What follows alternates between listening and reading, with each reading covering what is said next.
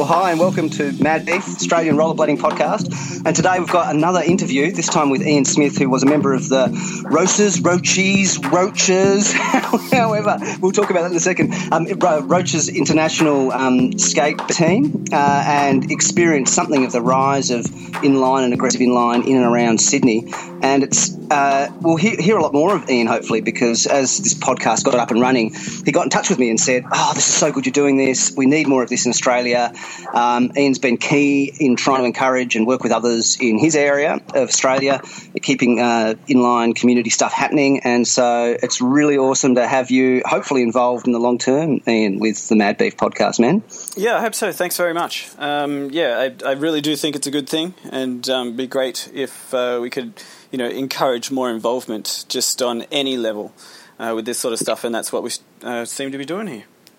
Well, I hope so, yeah, and hopefully it just comes whatever it is, a conversation starter or a way that, someone else sees it, comments on it, gets in. I mean, for me, you get inspired, don't you? Those who let being involved with the sport drop, you get inspired to pick it back up and that kind of thing. Or someone who saw a cool video somewhere, it's not until someone at their local park starts skating that they get inspired enough to give it a go, and so on. So, of course, look, there's so many, and I'm in this generation where everybody rollerbladed at one point, and everybody at sort of between our generational age gap has known someone who's rollerbladed, and it really wouldn't take that much to just get out there and make it seem a little bit more familiar. I know I see rollerbladers occasionally rolling around Canberra, and it's really nice for me to be able to see that. Not necessarily at the skate park so much, but, recreationally, and they don't necessarily have rec skates on because, they may have pulled them out of the garage or something like that. And, just trying to encourage that and, getting out there and being seen. Yeah, absolutely. So let's kick off with that. We were chatting about it before we began the podcast episode proper. I've heard Americans say Roces or Roses. I used to always pronounce it Roaches. You were telling me that the person you were in touch with who had to do with the Italians pronounced it how? Yeah, so the lady I dealt with in Australia always pronounced it Roches. And I never indulged in replying with that exact statement because I figured that the way that the word was spelt in Australian, you would say Roses. But, they had the cockroach logo, so figured that because of the Italian accent, it would be more like roaches. But, there's always a bit of controversy on exactly how to pronounce it. You're quite well spoken, so give us your best Aussie Ocker version of how you'd pronounce it in Aussie for the sake of any of our international listeners. Say Roses. Roses, mate. Yeah, okay. and like in Australian as well, we have a shop called Target, and people jokingly call this budget department store Target. Yeah. And so I guess it's the same thing. If you wanted to talk about Roses in a slightly posh way, then Roaches could be the thing. Sounds about right.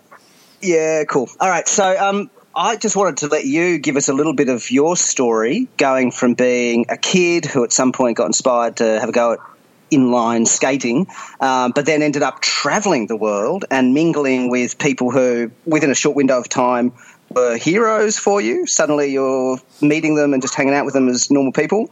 We'll just do it for a little while and stop at some point along the line, and I think you said there's hours worth of stuff. Yeah, sure. Look, you could pretty much go on about it for a long time. It was a huge chunk of my life. And I was only involved at the top level for sort of 5 or 6 years. But, that also includes a lot of building up and then tapering off for a long time until rollerblading really sort of hit that big down period where there wasn't too much around. But for me, really started around about 1991. One of my friends had a pair of rollerblades. His name was Jared, and he was like, "You got to try these things out." He knew that my father was into ice skating and roller skating, so I was no stranger to having wheels under my feet or that gliding feeling. So I'm like, "Yeah, I'll give it a go." And we went down to this local square of tarmac, and I borrowed his skates because we were around about the same size, and got around quite easily. Thought that, you know, here's something that's like roller skating, except you can actually skate on the street, because roller skating, you know, like it was like skateboards on a hard sort of rocky surface. It was terrible. But it's amazing, isn't it? It's like gliding. Yeah. It's amazing. And also with ice skating, because of the kind of slight rockering of ice skating, it's quite a jiggly, wobbly sort of feeling, isn't it? You know, by comparison. It's a weird thing. When you put on rollerblades for the first time, you go, this is all those things I love, but somehow with an ease to it that's pretty unique, eh? Yeah, it was all very familiar starting off. I didn't have the first time jitters of not knowing exactly how to do it. It was a little bit different. You know, you still get the falling back thing. You have to lean forward into it. Rollerblades traditionally always had a heel lift. And, some of them were quite significant. Like these days you can get the 0, so you're totally flat. But back then it wasn't uncommon to have 14 mil, which is quite a significant lift. But 7 was pretty standard as well. Also rockering, you mentioned on ice skating. Rockering was a common thing as well. There was quite a few skates that you would just buy out of the shop, and they didn't have a way to adjust it. They were just all rockered, which basically just means your middle wheels are lower by a couple of millimeters than your outside wheels. And so turning, you could literally turn on a dime. You just spin in place if you so desired. And it's a huge difference to riding flat, and then absolute polar opposite to freestyle or anti. Yeah. We got down there and he saw how easily I picked it up, and he was like, yeah, there's this place that I've been going down in Manly, which is not only what we were feeling at the time, but a location on the northern beaches of Sydney. And there was a vert ramp there, a big metal thing. And he said, yeah, you should come down and try it on this. I've been mucking around. And so it actually was on the beach, is that right? Like right on the actual beach of Manly, was it? No, not on the beach front. No. Okay. In later story, there was a portable ramp that Bill from Manly Blades had. And that must have been what I've seen. Demos on the beachfront, yeah. But that was a portable. This one is in Curl Park, which was, sort of a kilometre, half-ish mile off the actual beachfront. And so went down there the next week, and I found myself on a 12-foot vert ramp, and managed to get myself 2/3 of the way to the top. Terrible thinking back on my style, but I had no idea what I was doing. No one else was around. There was a couple of skateboarders, but I found it quite easy to get up and down. And the next time I went there, tried a little bit harder and got very close to the top. Actually ended up bruising or fracturing. It's difficult to say because I never bothered going to the doctor, because who does that? My coccyx. So that was a good excuse to have 2 weeks off. And from there just really progressed. But vert ramp was it at the time. And that was quite common, hey? In a lot of places in Australia, the vert ramps were built and were quite present, but skate parks much less so. And even the ones that were maybe just no engineers really knew what they were doing, and so you had these horrible concrete. It was someone concrete with a bobcat that was just built a ditch and then covered it in concrete. That was, and so kind of that was yeah. Yeah, and they had sort of curved edges. And that was most of the skate parks in Sydney. I knew there were at least a dozen skate parks in Sydney, and very few of them were anything other than what we used to just call a snake pit. So just a wavy bit of concrete. And even at the time, we would go down there on our BMX bikes and do jumps out and try 360s and all that sort of stuff. But they didn't even work as long. I remember that the ditch behind the Paran ramp in Melbourne, it didn't really even have the transition such that you could get much of a launch out of them. Even often, it's just No, they were just ditches. People tried, but as much as they could. There was obviously not a lot of thought put into many of them. There were some good ones, but yeah. It was a different era, and they were built probably more for skateboarding and BMX, because inline was fairly unheard of at the time, and not always for the faint-hearted. There wasn't a lot of that were beginner sort of style. So vert was the thing. Yes, vert was it. There was a tiny little mini ramp next to it, but yeah, it was nothing to speak of. Was there a point for you when you kind of noticed in yourself, like I'm watching my 11-year-old kid, in the last year, he's gone from loving playing soccer, but it's still a kiddie thing, to suddenly going, hang on a second, I'm really good at this. And it's a switch in his mind from just loving and trying hard to actually, like he's switched across, and he's turned 12 this year, he's been invited to go into state with the futsal blah, blah, blah.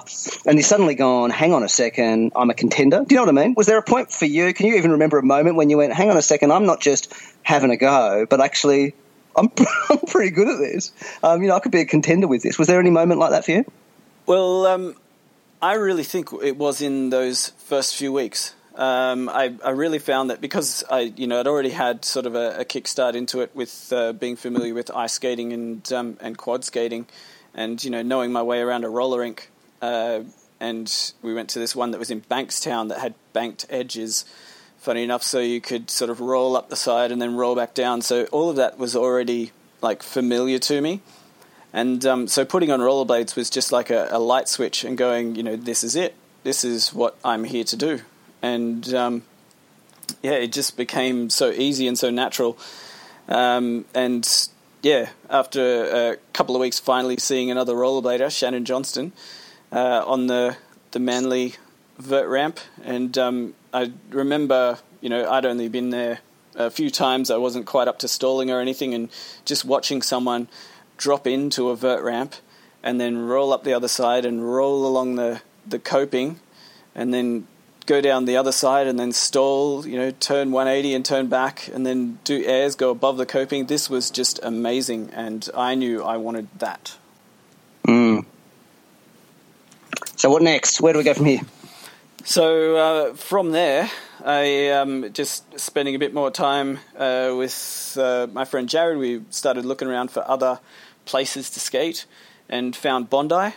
Because Bondi had this amazing mini ramp. It is an absolute tragedy that the Bondi mini ramp no longer exists. I understand that, sitting on a beach, it's not a great place for a timber structure. But, this thing was the best. And, of course, it had the I think it was 11-ish foot timber vert ramp up there as well.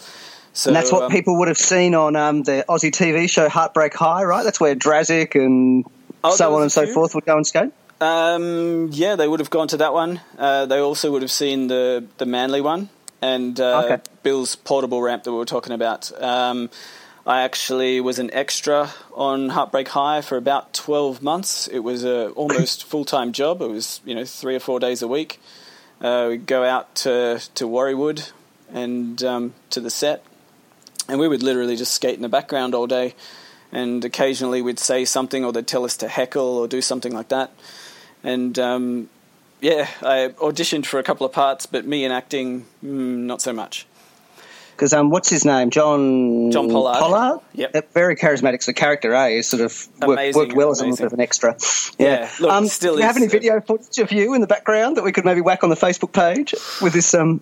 It might be difficult to find, but it should be there. I know there's a part, a more featured part that Scott Crawford got. And let's have a hunt for it. Where Drazik was doing a race. It was called the Blade, I think it was. And it was basically a track where he would skate or around the Heartbreak High set, and there was a couple of jump ramps here and there, and the vert ramp in the background, and he would be jumping downstairs and over people, and they'd hide a jump ramp behind the bench, and it would make it look like he was jumping over it, and he was getting about 5 feet in the air, so some sort of superhuman jump. And it was a race, and he was to beat a time, and he obviously in the story beats the time. And I fairly keenly remember that day, so it's quite possible I'll be in the background of a couple of those shots. But yeah, it was interesting doing that sort of stuff because it made things a little bit more legitimate at the time. We had to go through and get insurance, and we had to be part of the union, and we needed proper contracts and we had agents.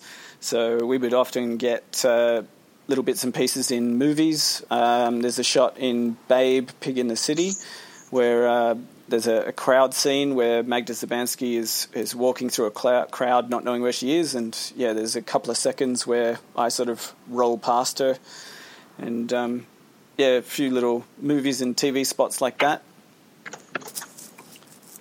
Yeah, okay. So those things were opening up as opportunities. Obviously, skating, the more those happened, the more you skated, right? And the more seriously you took it?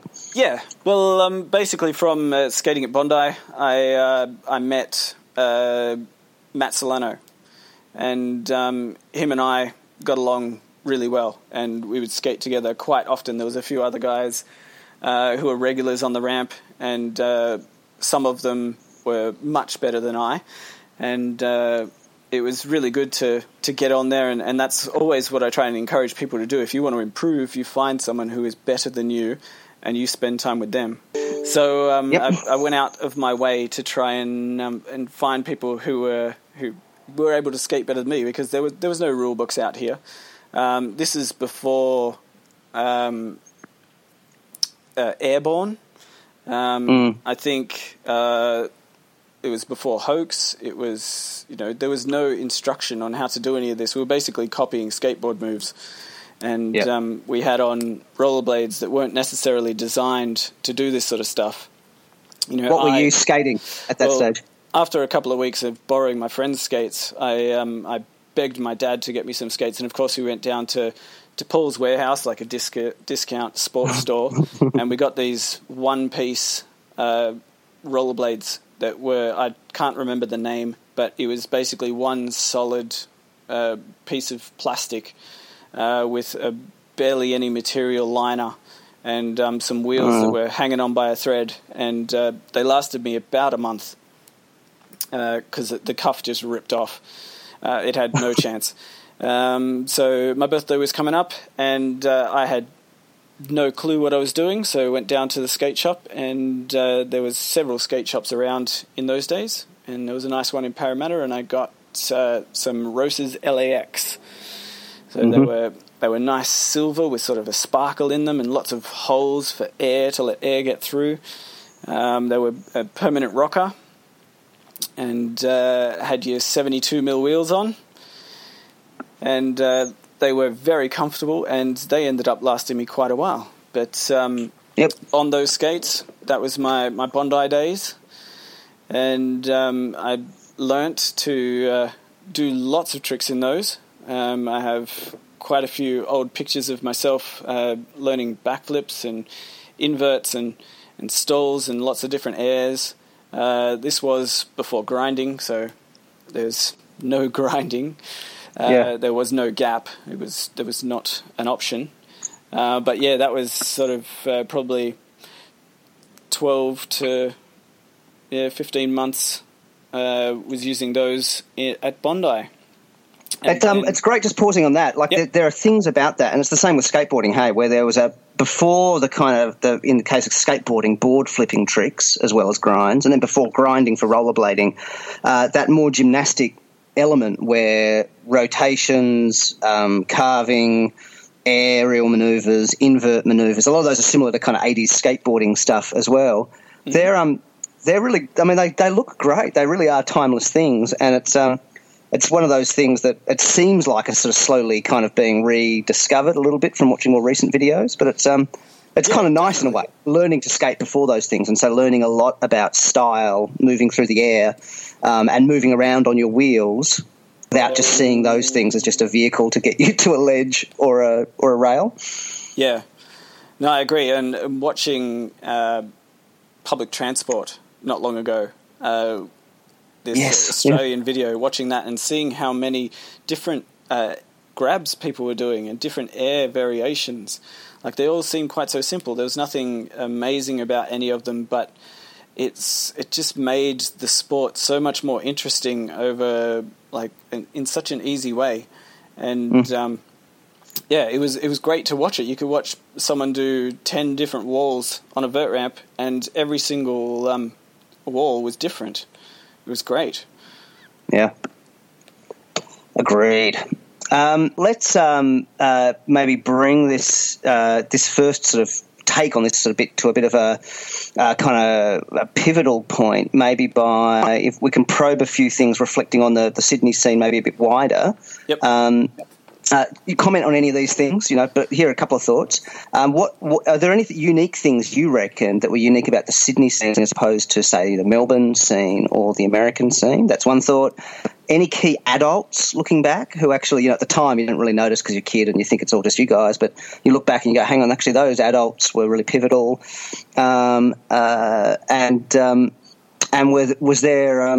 Was there a point where it went from random individuals learning these tricks to really the beginning of a sort of an awareness of a scene, a kind of an aggressive inline scene?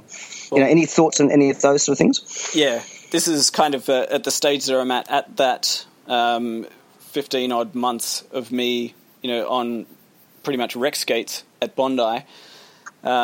We heard from one of our friends about these demonstrations that were happening on Manly Beach. And so Matt Soleno and I went to Manly on one of the days when this was supposed to happen, and we met with Bill Vitucci, who's the owner of Manly Blades. And, we were just sort of chatting to him and to the guys around. And we sat down and watched one of the demonstrations. And that's when, at the time, people were talking about the aerial assault squad in Melbourne. I didn't really know who they were or anything like that, but I'd heard of them. And in Sydney, who I assumed were part of this, was Callum Mulvey, John Pollard, and Blake Reed, and Scott Crawford, of course, and they were well above the level of where I was, but only in terms of their strength and their knowledge of the sport at the time. And so watching these demonstrations, or watching one demonstration for us, was really great, being able to see it all happening in front of us. And then during their break, we asked if it was okay if we got up there, and, because we had our own tricks. And so we jumped up on their little vert ramp and did, our little thing. Matt was doing his really long-held inverts. Man, he knows how to do an invert.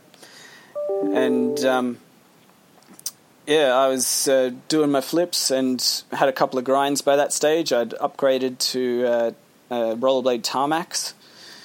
And, after our little show, Bill quietly mentioned, hey, do you guys want to come and be part of the demonstration? And we were more than happy.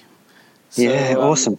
That sort of started my journey into sort of the more serious part of it, and Bill was really instrumental in it. And this is a guy who's still around, and still helping people. And the sports have all changed for him. He's, I'm sure, focusing more on scooters and skateboarding than inline at the moment.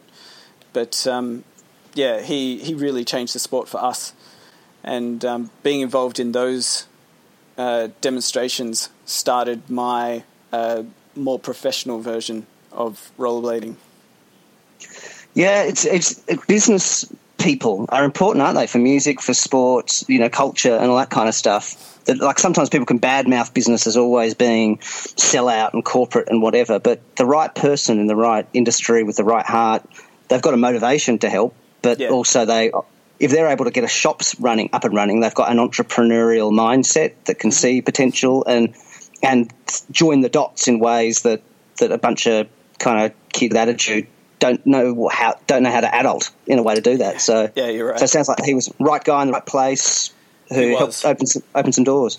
He did for a lot of us. There was other key people. I know Sessa had help from Bondi Boards and Blades, the crew there, and also I think it was Skateboard World in Burwood. Were instrumental in him, having the support, because that's what it's all about. Once we get really into it and you get more serious, and we weren't little kids. I was like 16, 17, so we were heavier. We were going through the gear. we were buying, seconds, because buying brand new wheels was too expensive to do, once every 2 months. We didn't have incomes. We were at school, and I trying to convince your parents to buy wheels every 2 months. Yeah, hey Dad, can I have another $100? Like, so having those people who are out there willing to support you in some way, and just so you'd wear a T-shirt and support their brand, and it really helped us. And and that sort of brought in the 94 era of the building of inline in the Sydney region. Which we'll come back to, I reckon. Just one more question like that. Was there anything at this stage that you noticed that was unique about Sydney, do you think? Do you think there's anything about those formative years of the Sydney scene that even then, looking back, had unique things to it? Look, I think it was the atmosphere and the energy that came from a few key individuals, and that was really Cesar and Matt Solano. And I count myself in that group because they were my friends and I was with them all the time, but they're more well known than I. And there were lots of other people, and everybody played their part. But being down at Bondi, on a Saturday in the afternoon, having television cameras walking around and hundreds and hundreds of tourists all being down there, just made our sport look so spectacular. Cesar doing 6-7 foot backflips, and he had this wonderful way of pretending that he was falling and pulling out of it at the last moment. Beautiful. And he really did represent our sport fantastically. Because that's another thing, isn't it? That era, the late tricks, late airs, late flips, that kind of stuff was another one of those pre-grind things, wasn't it? Like having ways to sort of hold off the final re-entry or the final turn, exactly. That kind of thing. It was the rocket late 360. Yes. the Jess Derenforth sort of rocket late 360. And I think Manuel had a good one. I know Tom Fry was another one. Sorry, I'm embarrassed I haven't said his name yet, because Tom was he was the best for such a long time. So solid, had a style that only Tom has. And again, the personality as well that does something special, doesn't it? It kind of makes a culture as well, doesn't it? Yeah. If you've got someone who's willing to cut their hair like a clown or whatever. Oh, exactly. He did the opposite crew cut, where he shaved the top off and then have the outsides long, which is ironically what we all look like now. But and they're always smiling, always happy, and then developing those relationships with the sponsors, with Cosmo as a brand, developing it from the ground. And Tom was really there, and so were a bunch of other peoples that made it great at the time. Everybody was so supportive. Awesome, man. We'll finish the story there and pick up some more of it in a later episode. Sound good? Sure, sounds good.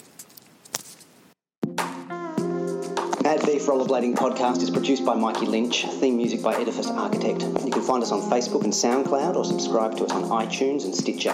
If you have any questions, comments, requests, or podcast contributions, please message us on Facebook. To support the podcast, find us on Patreon and pledge a once-off or regular contribution.